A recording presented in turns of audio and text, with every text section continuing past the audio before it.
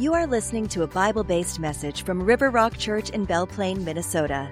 Go to riverrockchurch.com for more information and resources. Now here's today's encouraging message from Pastor Chris Tyan. All right, so today I want to talk about, I'd like you to listen and apply it to your lives. As I prayed about it, what do I talk about? I want to talk about the Word of God today. So we all know that we should read the Bible more. There's been many Bible plans submitted to you. YouVersion has tons of Bible plans. Lots of ways to read through your Bible, and everybody, I think, has a Bible. We've got normal Bibles. There's a Christian Standard Bible in the back table, a new one that somebody could take home. We give out these New Living Translation, How to Find God, New Testaments, and they have lots of notes to help people. But really, when it comes to a Bible, sometimes when we hand somebody a Bible, it's like we've handed a hungry man a big fish and a fillet knife, and they've got no clue what to do with it. They're like, thanks, that's all I wanted to do was read something. And they're like, what do you do with the book? Obviously, you start on page 1, and you read through Genesis, and it's like, cool, Exodus, Leviticus. It's kind of weird. What are we doing here? We're sacrificing things? Does that mean if I sin, the cat's got to go? Well, you're not a cat lover, maybe you want to do that anyway. But you just go through the Bible and you're like, what is this? I don't get it. I'm so confused. And so you and I need to help people understand what we've just handed them. 66 books inside of a library, inside of a cover. Old Testament, New Testament. Help people figure out what you've given them. Help them figure out how to read it. And for you and I, we need to do more than just read the text. That's kind of what I wanted to talk about today. I noticed that Beth Moore, who has a lot of women's ministry videos and teachings and things like that, got herself in trouble in the beginning of the year for saying that reading God's Word wasn't enough. What she said on Twitter was, spending time with God, well here, I think I have it on the screen actually. She wrote, spending time with God and spending time with the Bible are not the same thing. The Bible is the Word of God, crucial to knowing Him, but it's not God. We can study our Bibles till the second coming and leave God completely out of it. We can grow in facts and never grow a whit in faith. Boy, she took a lot of criticism for that, but I actually agree with that you can come to the Bible as a literary book and you can memorize the facts and you can know the stories and you can even tell people the stories, but that doesn't mean that you've truly invested yourself in the Word of God, that you've truly worshiped God through His Word, that you're applying it to your life. Instead, you're just reading it, and you can read it all the time. You can read it every year as you go through, and it won't even change you if you don't try to apply it. Then she tweeted a little later, do not be deceived. People who study the Scriptures constantly and are continually mean-spirited, rude, slanderous, and aside their religious rhetoric, bereft of outward evidences of the Holy Spirit, are having Bible study without God. He affects us. You can take that to the bank. So I agree with what she's saying. Every now and then, I feel it's a good use of my time to do a little sword sharpening on Facebook and kind of reply to some of these people in these other Bible discussion groups, pastor discussion groups, that say stupid things. So I got into it this week with somebody who said that if you're doing it right, if you're serving Jesus as the way Jesus said, then you're probably going to have a really small church that will fit in your living room because that's the way Jesus wanted it. And I'm like, what? I had a chapter and verse for that. It's like, yeah, God can use the house church that meets in the apartment, but He can also use the mega church that meets in the Coliseum and everything in between. And why would you cut off anybody who seems to be doing something for God and say, oh, there must be some sin or compromise in their life. We shouldn't spend money on buildings. We should just give all the money to the poor. It's like, well, we should give money to the poor, but we should also build buildings so that there can be a local church in every community, a place for people to run in their time of need, a place for people to be married, a place for people to go when it's time for funerals, for them to be buried. Sometimes people suggest to me that we buy a storefront for a church building. Wouldn't it be great if we had our own place, and we so much want our own place? Got 10 acres of land on the highway almost paid for. Just need about $750,000 or so to put a building out there. So for some reason, if you get a big inheritance and don't know what to do with it or something like that, we've got a plan. We just need your money. But anyway, to have those buildings would be awesome. And with the storefront things, first question I always ask myself, is that a place where you'd want your kids to be married? Seriously, you want your kids to be married there? Or when it comes time for the end of your life and people are grieving or celebrating your life because you're a Christian, is that where you want to have the service? Do you want to do a funeral there? When it comes time for your parents to go and you want the church to come alongside and have a funeral, what kind of building do you want? So I think all those things are important, and I think that one of the things that we always have to ask people when they say stupid things is chapter and verse, please. Chapter and verse. Maybe I was a little rude, I'm not sure, but this guy was spouting off all this stuff, and he said, we need to be Bereans. And the first thing I said is, you spelled Berean wrong. And then I went into the other stuff. So, I don't know. If you're going to say you should be a Berean, at least spell it correctly. So, Acts 18, 9 through 10. One night the Lord spoke to Paul in a vision. Do not be afraid. Keep on speaking. Do not be silent, for I am with you, and no one is going to attack and harm you, because I have many people in this city. The Lord spoke to Paul in a vision. Is God speaking to you in visions? If he is, you might need to check and see if it's really of God. But he could. But here, God is speaking to Paul. God spoke to Moses. God spoke to Abraham. You look through the Old Testament, you see all these places where God speaks, and God speaks to Paul. And I want God to speak to me. I want God to speak to me and say, hey, I know that you're an audible voice. I know that you're afraid. I know you don't think this is going to work. Don't worry. I got it covered. Just go. Do it. Do what I called you to do. You got nothing to worry about. Trust me, because I'm speaking to you right now.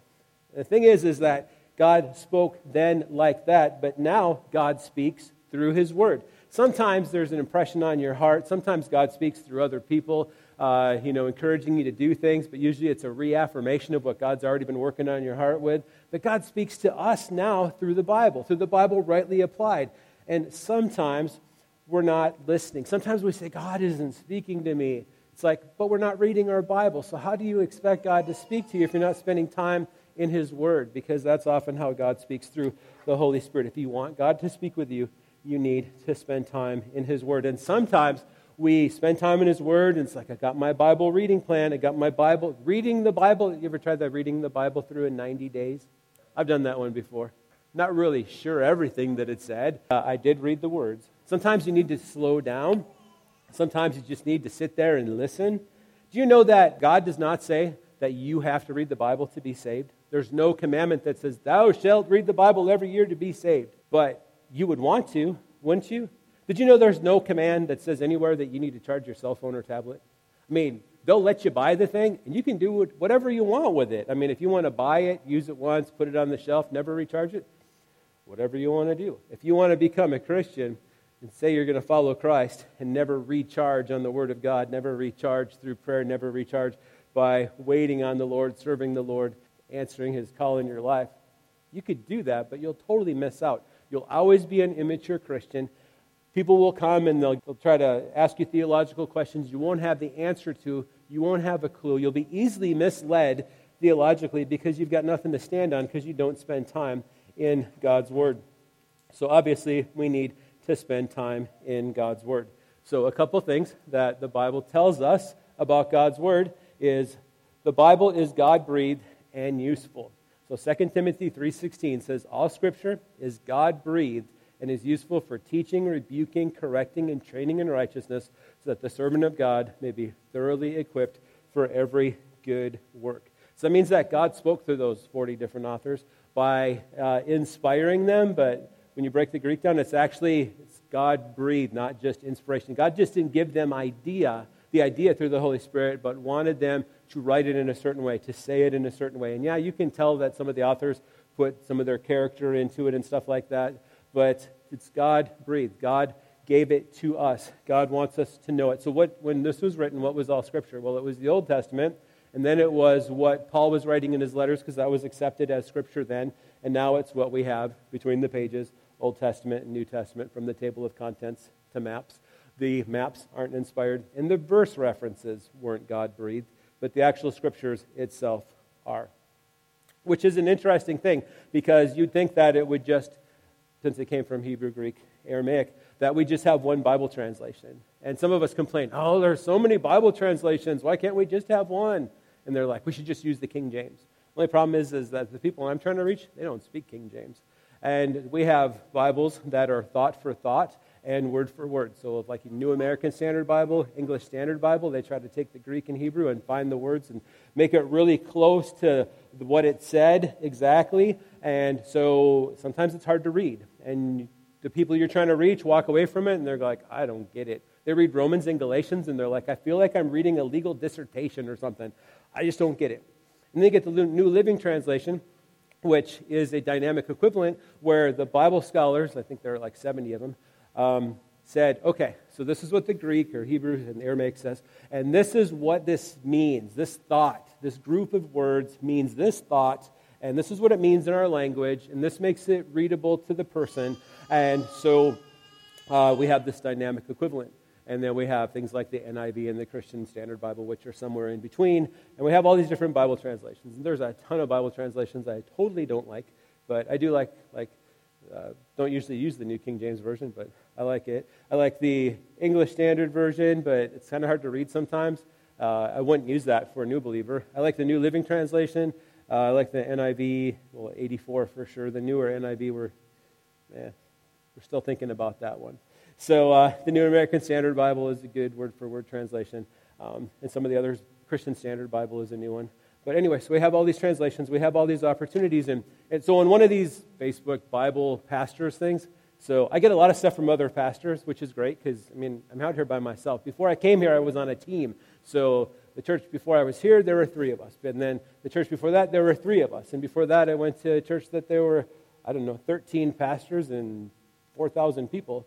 When we went to Wooddale, but now I'm out here by myself. So I like, some of the interaction and everything like that. But one of the questions asked was, if you were given one book, if you could only take one book, you're going to travel the world, whatever, you can only take one book with you for a year. That's all you could read is from that one book for 1 year. What would you take with you? And if it's a Bible, which one and why? And I said that I would take the updated New Living Translation Bible, the Life Application Study Bible version, so that I could continue to grow and use it to encourage others along the way, because there's lots of notes and helps in there, and if I'm out there all by myself, I'm sure if I'm traveling the world, I'm going to meet some people, and what a great opportunity to share the Bible with them in that way.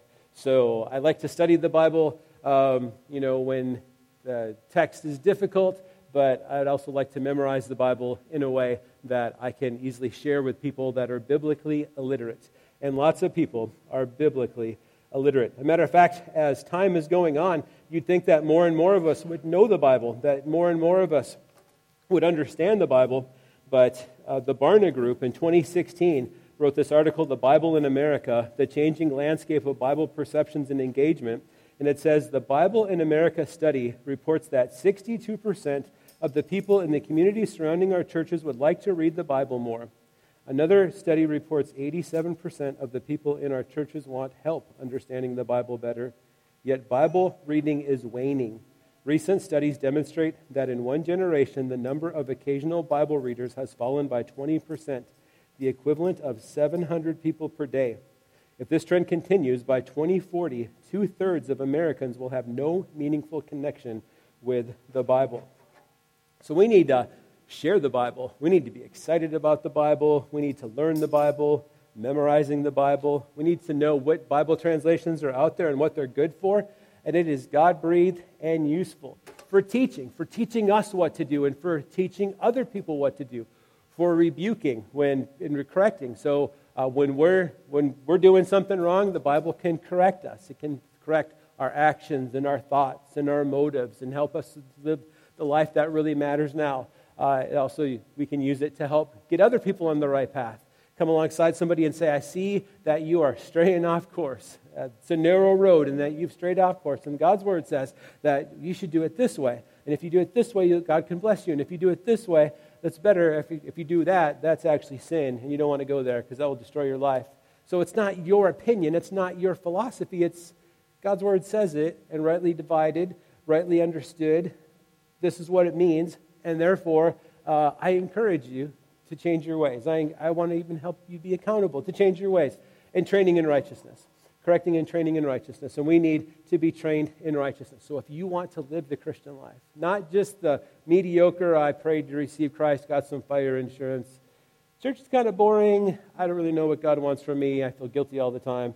If you want to get past that and live a life that says, I know that God's Word says that I'm supposed to serve Him and share my faith and the Holy Spirit will help me. And I know that Romans 7 talks about what a mess my life is, or Paul's life was. And then Romans 8:1 says there's no condemnation for those in Christ, which means that I don't have to feel guilty for the past because Jesus has forgiven me of the past, and I can move forward and trust Him that God's Word is God-breathed and useful.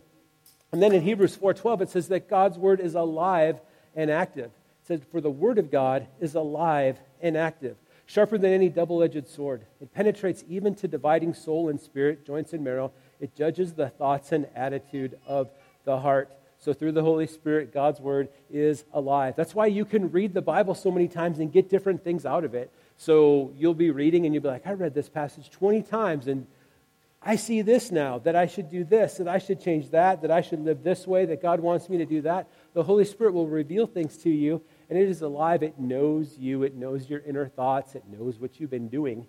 It knows what you need to do. It knows the encouragement that you need. And sometimes you'll even be able to pray about things, and then you'll just see it in God's Word. Actually, there have been times when I've been praying about things, and I'll be like, God, I don't understand that. And I'll hear somebody like on Christian radio or in a podcast that I listen to or something, and they'll answer that question from God's Word. So as you have questions, as you have doubts, as you have fears, as you have hopes and dreams, pray about those things and ask God to show you, ask God to help you that God's Word is alive and active. So what do we do with God's Word? Like I said before, sometimes it seems like you've handed somebody a big fish and a knife and they've got no idea how to fillet it. They're hungry, but they've got no idea how to clean that thing. And so we can do more than just read the Bible. We can do more than just read through the pages and wonder what it's about. One, we can prepare ourselves to listen and obey. So when we open our Bibles, for our Bible study, we should ask God to help us to understand what it is that we're going to read. That we should ask God to show us what it is in His Word that we need to hear, what it is that we need to obey, what it is that we need to change, what it is that we need to believe and accept, and we need to prepare ourselves. By that, we should confess any known sin and pray that God would open our hearts and minds, but we should prepare to listen and obey. Do you come to your Bible and you go, okay, I want to spend some time in God's Word and I really do want life change. What is it that you want to show me here today, Lord? Sometimes when you have a Bible reading plan and you've got a scheduled group of readings, sometimes that's the best way to stumble upon things you need to hear. The idea of, just, oh God, what is it that you want me to do? And you close your eyes and you open a page and you put your finger down on it. I did that one time when I was doing a youth group thing. And it said, I think I was in Joshua, it said they strapped their swords to their side, they ran through the camp and they slew everyone. And I'm like, that is probably not God's will for us today. So be careful. That's not a good way to do it. But prepare to listen and obey. And then picture what He's saying in the Bible. On Right Now Media and sometimes on Amazon Prime and Faith Life, they've got all these videos and they'll show you pictures of Bible lands and historical pictures and things like that. And then you get a general idea of what was going on back then, and it's easier to picture what was going on. Sometimes you want to read the Bible and you want to think about the context that it was written in. What were those people going through at that time? What was their life like? What does it mean? What are these soldiers, or what is this all about? And you do some historical background checking. Life Application Bible helps you see that sometimes, some of the other study Bibles too, to try to picture what He's saying in the Bible. And you want to be careful with that because sometimes people get kind of frivolous and they make their own applications that make no sense at all. They read the passage and oh, I see what's going on here. And then they put their own ideas to it and they totally twist it and they come up with some really weird ideas. It is good, actually, to read Scripture and then come up with your own conclusions and then check it against a Bible commentary or a study Bible. Make sure your conclusions are right. But here are two bizarre ways the Bible has been interpreted. Daniel prayed a lot and had sweet toys. And the king got jealous.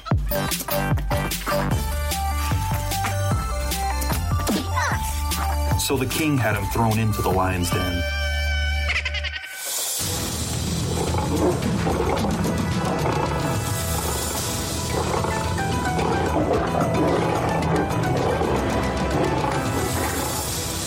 Daniel had a slinky. The lions had never seen such an amazing device, and they befriended Daniel and let him braid their manes. When the king saw that the lions hadn't eaten Daniel, he realized Daniel might be a cool guy. So he pulled him out of the lion's den, and they all lived happily ever after. So what does the Bible teach us here? Always carry a slinky. Low-depth Bible studies. If you aren't getting in depth, you aren't getting the whole picture. When you're being persecuted for doing right, angels are better than slinkies. Jonah was on a Mediterranean cruise when a typhoon hit.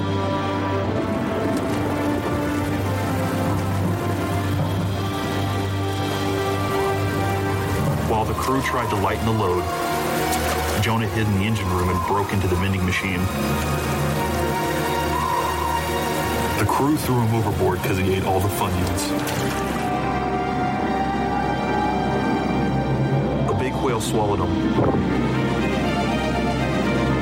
but it spit him out because he tasted like onions. So what does the Bible teach us here? Don't eat all the snacks. Low-depth Bible studies. If you aren't getting in depth, you aren't getting the whole picture. So no, Funyuns are fine. Don't run away from God's will for your life. I mean, that's funny. I found that on Right Now Media, actually. We offer Right Now Media to all of you. But the general idea is that there's a lot of people that take Scripture and they take it totally out of context. And they come up with all these weird things that aren't exactly what God had intended to say to you. So not everything in the Bible is meant to bless you, make your life comfortable, make everything about you, make your life easy. Sometimes life is difficult. There's even persecution and hardship and all these things. And so we need to realize that the Christian life isn't easy. The Christian life is hard. Matter of fact, the idea that when you come to Christ, it's like, yes, your sins will be forgiven, but it doesn't mean your whole life's going to be easier. A matter of fact, when you come to Christ, it puts a big target on your back, and Satan wants to do everything he can to sit you down and to shut you up and to keep you out of your Bible and to keep you from winning other people to Christ. So then there's spiritual conflict and difficulty and sometimes persecution. But so when you picture what he's saying in the Bible and you paraphrase what you read, you want to figure out what exactly is being said and what is the true point. An interesting thing about the Bible is from, I think, Genesis 3:15 all the way to Revelation. As you read through it, you can find that almost always there's some part of it that's always pointing to Jesus Christ. There's a way to look at it and say, I see Jesus in the way, the grace, in the way people are treated, in the way that God provides for the people that can't help themselves, and all these things, and that is an awesome thing. But you have to be careful because you can't apply everything in the Bible the same way. So when you get into the book of Job, I mean, we've got the red letter Bible where you've got red letters where Jesus spoke. There's some Christians that think you should only listen to the red letters, and I think that's ridiculous because the Bible said all Scripture is God-breathed, all of it. So when you get to Job, Job's friends say some things that are bizarre, that aren't things that you can take to the bank. And God even rebukes them for that. And I wish that they would color that a different color. So my friend Ken Castor from Crown College helped write the Jesus-centered Bible. And in the Old Testament, they've got the words of like when it talks about Christ in the Old Testament, they have those words in blue. But I thought in the book of Job, maybe they should have brown letters that says, this is not worth applying to your life. This is Job's friend's bad advice. So paraphrase what you read and pray about what you read. Pray about how can I apply this to my life. Pray about how am I supposed to understand this and interpret this. How am I supposed to live this out? How am I supposed to teach this? What is the priority in the thoughts that I have here? Pray about what you read and ponder the text. Think about the text. So ponder, you got to do some work. A.B. Simpson, the founder of the Christian Missionary Alliance, which is the group we're a part of, lived like 100 years ago or more, says, God has hidden every precious thing in such a way that it is a reward to the diligent, a prize to the earnest, but a disappointment to the slothful soul. All nature is arrayed against the lounger and the idler. The nut is hidden in its thorny case. The pearl is buried beneath the ocean waves. The gold is imprisoned in the rocky bosom of the mountains. The gem is found only after you crush the rock which encloses it. The very soil gives its harvest as a reward to the laboring farmer. So truth and God must be earnestly sought, and you will gain the most when you spend time in God's Word. So here's 8 questions as you ponder. Quickly, 8 questions that will help you understand and apply the Bible. And there's actually many different methods. I could give you some stuff that Lifeway gives out for free that helps you to look at a Bible text and ask questions of it. But quickly, here's 8 questions. First, 4 questions for interpretation. What do I learn about God from this passage? What do I learn about people? I mean, God puts us among people. The church is about people. We're supposed to worship God among people. So God wants us to know how to interact with people. What do I learn about relating to God? And what do I learn about relating to others? Those are 4 questions that we can ask of a Bible passage as we're pondering it. What can I learn from that? And then we don't, like the guy in the cartoon on the back of your bulletin, we don't cross out the stuff we don't like. So we don't say, well, I don't really like that. I'm going to rip that page out. Here, it's God's Word. Read it. Don't redact it. A.W. Tozer had said, I've always felt that when we read and study the Word of God, we should have great expectations. We should ask the Holy Spirit to reveal the person, the glory, and the eternal ministry of our Lord Jesus Christ. Perhaps our problem is in our approach. Perhaps we have simply read our Bibles as we might read a piece of literature or a textbook.